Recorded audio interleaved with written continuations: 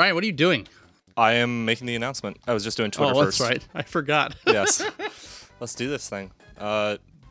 Damien, I'm here. Hey. thank you for coming to this podcast and hanging out with us. How have you been in COVID times? You bet. Trying to adjust to the new productivity and figure out what that even means. Doing good, though. Doing good. Staying busy and trying to balance things the best I can. How about over there, Florida? You know, you'd expect Orlando, Florida to be a little bit worse considering we're like a travel hub of the world a little bit with Disney and all that. But we're actually doing pretty good. Nobody I really know other than Chris has had That's COVID. me. So like it's kind of nice to hear. So Yeah. Yeah. And Chris, you're in Seattle, just across the water. Are you on the east side? Nope, Linwood. Well, I mean, I guess I don't know where you are, Nice. but it must be, yeah.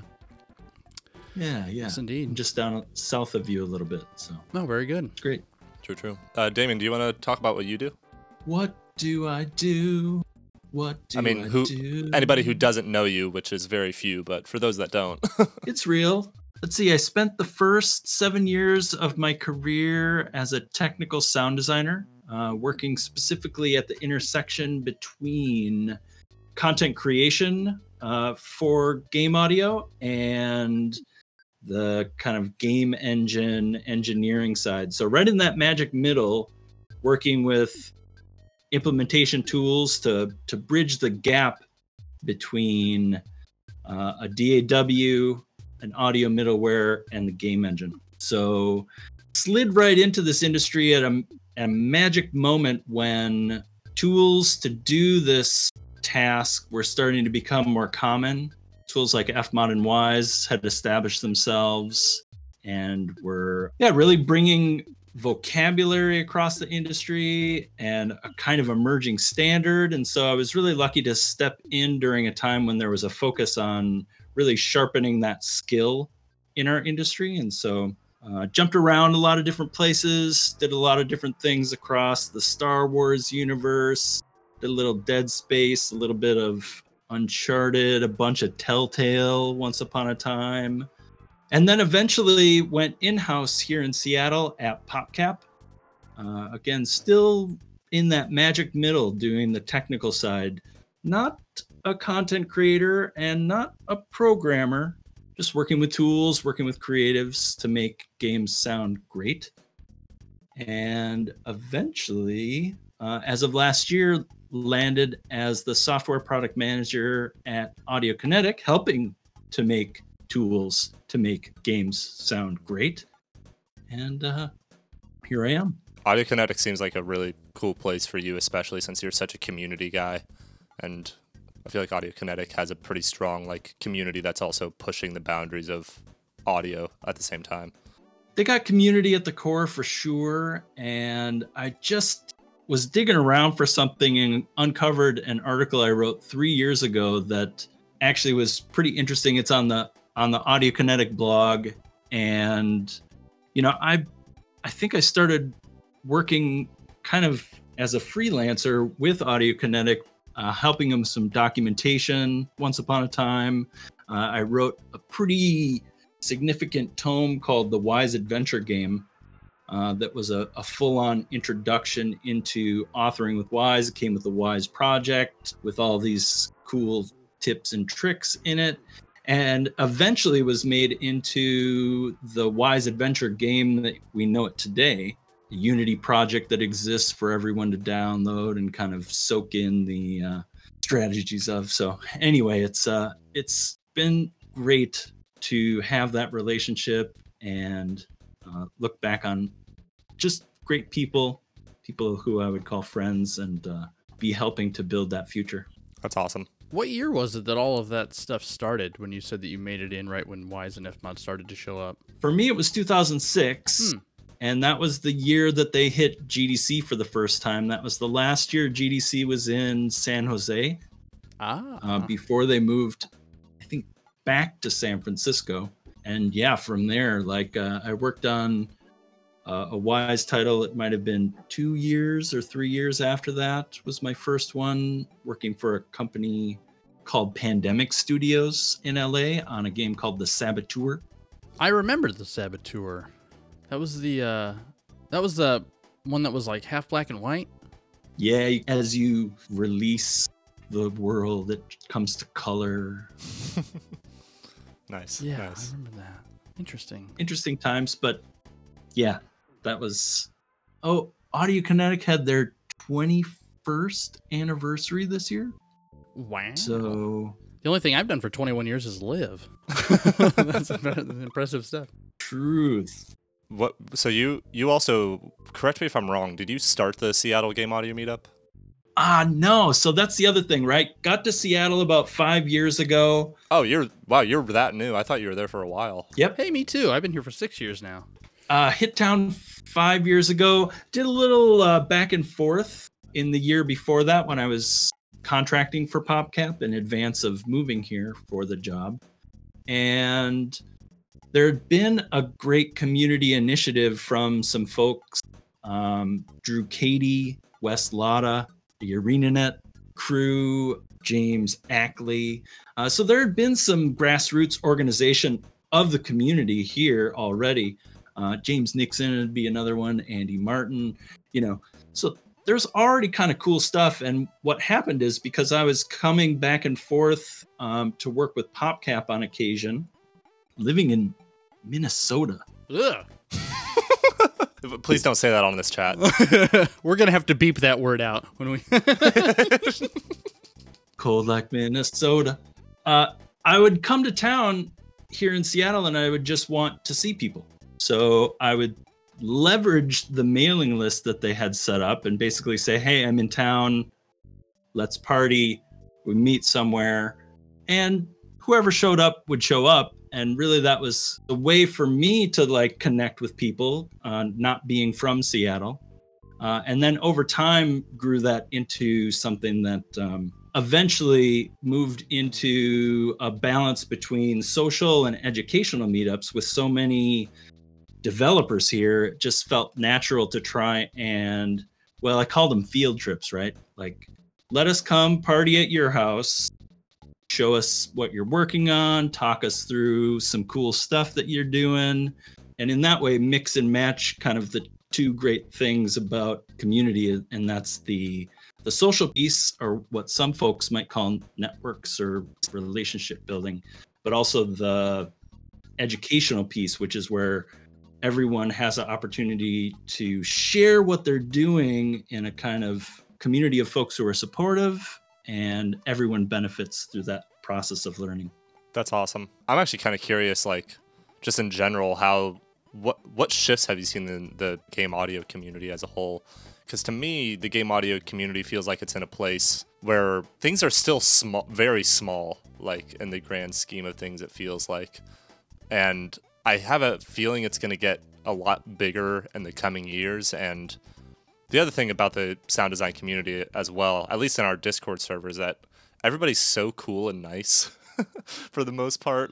Everyone's just awesome. For you, when you got into game audio in 07 and there was this a little bit of a boom in game audio with FMod and Wwise, did you feel like the community was always as strong as it was in 07 and whatnot? I think we've got it pretty good. There is a strong core of audio community that has existed and exists now. So I think that has always been true. I felt it my first year. I feel it this year. That's awesome. Having handed off the reins to Seattle Game Audio to Akash Thakar, again, there are so many people who have the spirit and energy to drive these kind of initiatives. Is that unique to game audio? I'm not sure. Again, I have a bit of a narrow focus, but I think it's always been true. And I think there's always been torchbearers and, the changing of of hands as we move through. One thing that I was thinking about that feels like a bit of a paradigm shift is, there are more than ever educational resources around not just making sounds, not just making music, but that intersection of, I'll say, technical sound design, audio implementation. This was not really as big a thing when I started. Yeah. This was a lot of reading through SDK documentation, trying to understand, like highlighting the word audio when it would come up and then trying to decipher what that even meant, right? And so kind of back to that idea of establishing a vocabulary or kind of emerging standards. If I say audio event, we all know pretty much what I might be talking about. It's in most cases no longer arm wrestling to get an audio programmer to understand the need for randomizing wave files. And once upon a time, and maybe even in certain circles of game engine development, that is still a debate that rages on, that we would need to randomize variations of a wave file. However, that was, Right. again, we're only talking 15 years ago. So that's a pretty big change to me. Again, that access to educational resources, focus on Yeah. what's available. Yeah, for sure. It sounds like what you've described in terms of like how you started and what you do and where is that all sounds really similar to what Adam does and did, right? Especially even being at PopCap. Like, did you guys overlap while you were there? Which Adam are we talking about? Adam Croft. Let's see. We never overlapped. I know Adam well, of course. And absolutely. I think he takes it even deeper into the programming side of things, right? But I think what we both kind of highlight is that niche in between content and the game. And the idea that a sound is only as good as how it's used, if that's an easy way to put it. Makes sense to me. Or where it's positioned in the game, I guess, something along those lines. Yeah. You can have a great sound implemented, not communicate the intention of that sound if the implementation is not aligned with that communication. So definitely. You were talking about how like there's an abundance of educational resources nowadays, and I completely agree, and it's really awesome to see. In comparison to like other industries, though, like there are thousands of art YouTube channels, or like drawing, or like animation, or even music, but sound design, and implementation on all of this, there's only really a handful that you can really pick out. I mean, you're with Wise specifically, and Wise has like the educators list, or like the official educators list. Yeah, certified instructors. Okay, yeah. Balance with our certification program. And so, that resource piece is a big pillar of what we do at Audio Kinetic for sure. To your point, right? Yeah, it still feels pretty niche-y in the game audio universe. Yeah. And I'll put it out there that like there were 3 books about game audio when I started, maybe 4 that I can think of. We maybe have a dozen, maybe a few more if you count historical tomes. So, and I think again, comparison wise, it's still pretty niche. Yeah. And on the Audio Kinetics certified instructors, is that list growing more and more each year? Like, is that becoming like exponential by any means, or is that? And are you seeing anything unique and new in that list that's standing out as an educator, I guess, in that kind of space? Great question. I'll drop this seed in the ground and say that we had a presentation from Tucker Dowd, who is the business analyst at Audio Kinetic, and he dropped some serious metrics around our community growth over these last years. And so I would say, yes, absolutely, it's growing. And if you want to know more, you can dig into the Wise Worldwide Online Expo live stream on our YouTube channel and soak in some glorious data.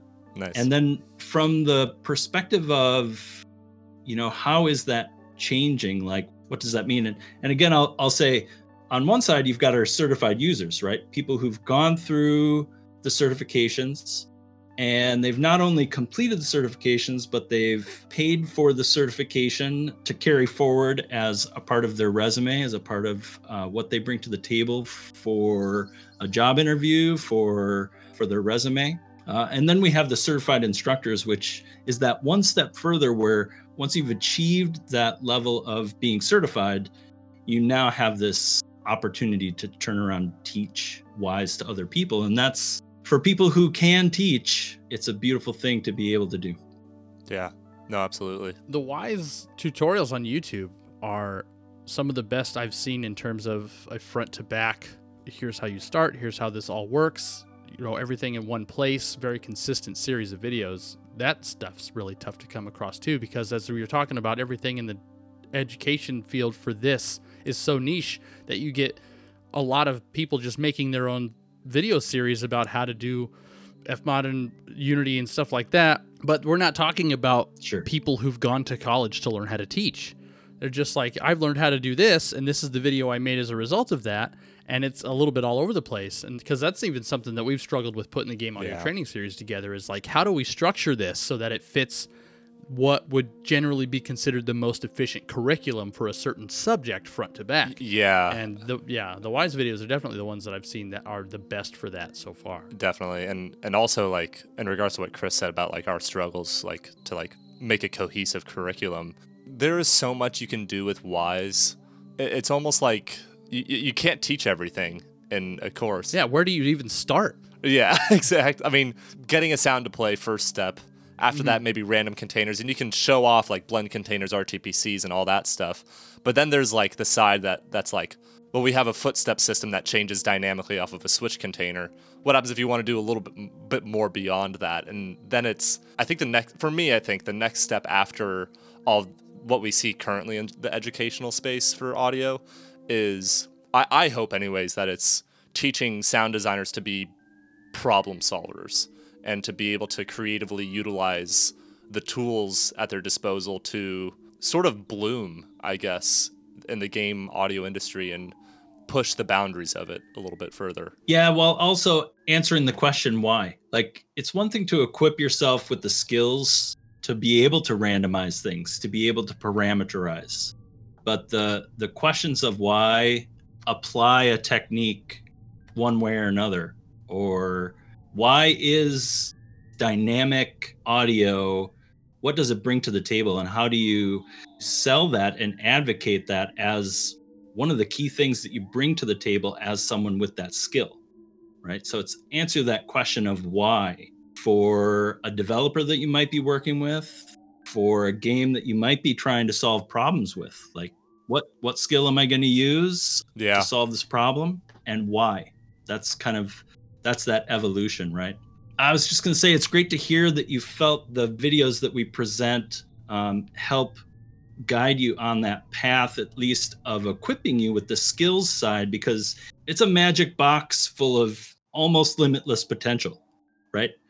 And I was always fond of saying, during my years of technical sound design, that there's just way more than one way to do anything inside of the box, right?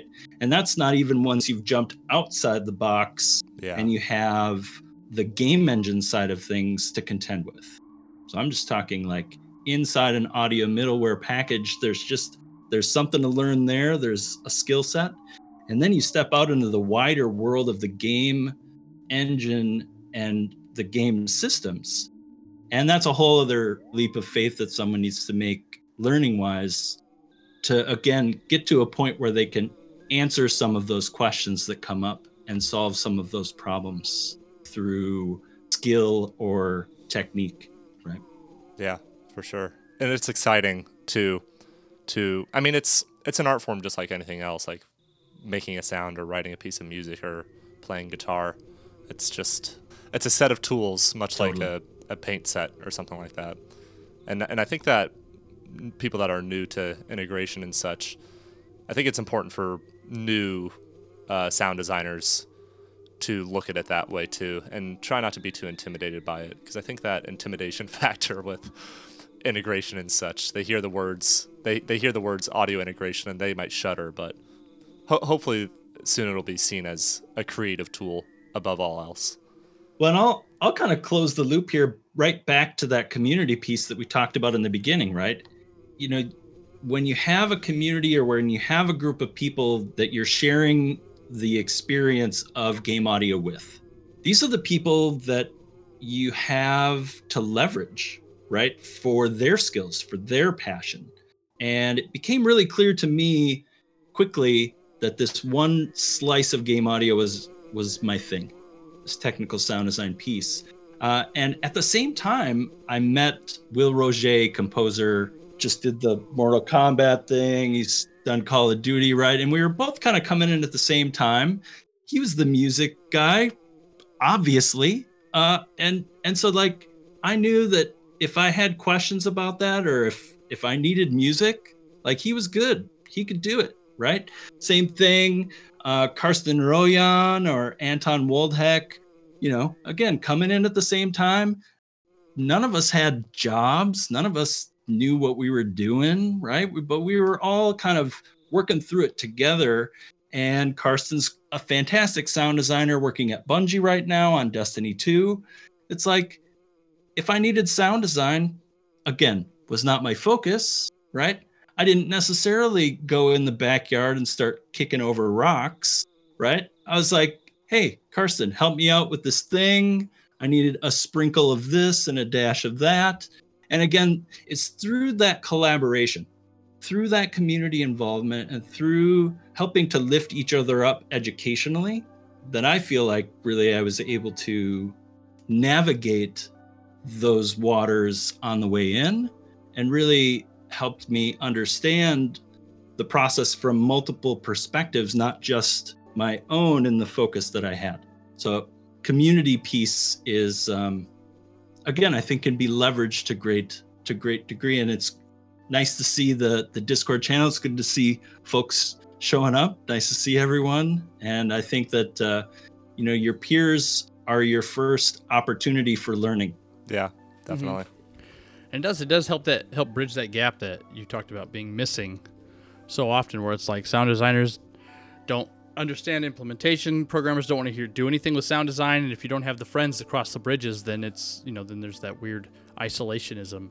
And I mean, the communities thing, like for me, I've only been doing this for maybe two years at the very, very most. And the first event that I went to was when Alistair Hurst had the event at Amazon about the GTG stuff.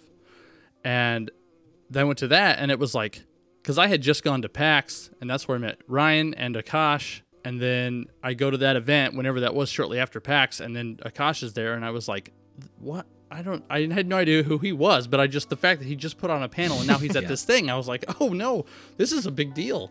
But the number of people, the amount of networking and stuff I've been able to do as a result of the group, I feel like this whole process is going to take me 5+ years less than it would if I was going in cold turkey without that ability to meet up with everybody. And that is a lucky thing from the proximity perspective. Like, You're here in Seattle. Seattle's got the raging community. We all like round up. And again, it has grown to this place where there is this educational component, which kind of takes it above just getting together for coffee or drinks. And the question, I think, especially worth asking during this time when we find ourselves sequestered in our studios, is how do we build that same kind of community across the globe without that proximity speed up? Mm-hmm. Yeah. And it doesn't feel like it's a different question, I think is what I would say. It feels like the same question with a different context, right? And you would ask the same thing whether you were, you know, putting a flyer up, trying to get people out for your gig, or tweeting out some new hotness that you're gathering around at a certain time on the internet.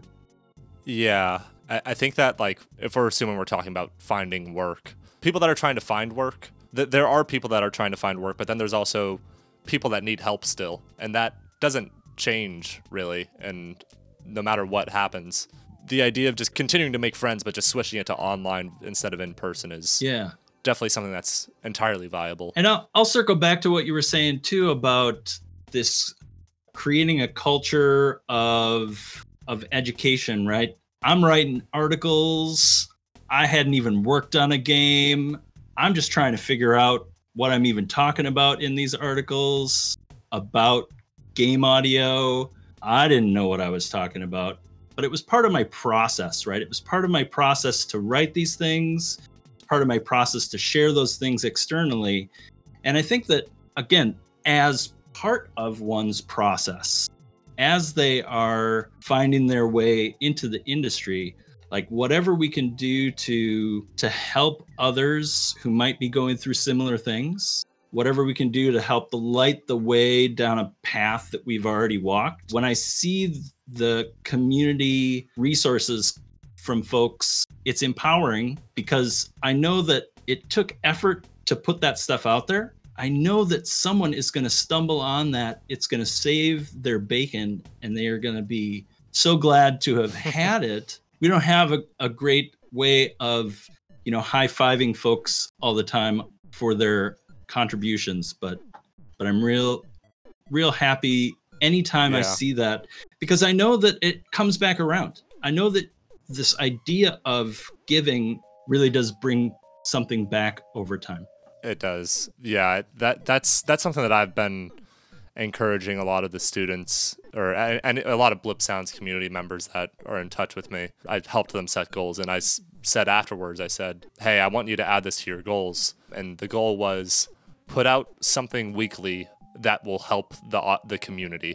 And I think that putting out a podcast, putting out a YouTube video, an article, a blog, a Twitter post that's a minute long, an Instagram post that's 30 seconds long, a Tumblr account, a MySpace, all Angel of those Fire. things. Yeah, exactly. you can post online with an iPod, right? Doing something to just create and support and teach somebody, no matter what skill level you're at, even if you're just starting sound design, you may have recorded something, or you may have designed a sound, or you may have downloaded a sample library. How many people in the world haven't done that? You are still going to help those people, no matter how low on the totem pole you think you are. You're higher than enough people to teach as well. Totally. There's always something to teach, right? Yeah. And there's always something to learn. Like the lifelong learner thing, Mm-hmm. that idea never gets old. Absolutely. Do you guys want to do some blips and chats with the community and hang out and stuff? Yeah, a little Q&A.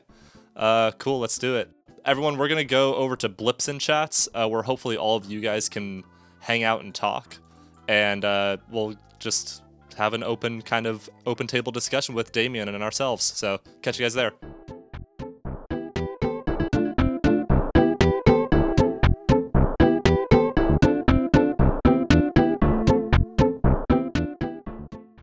My brother has 2 belly buttons, actually. Was he born twice?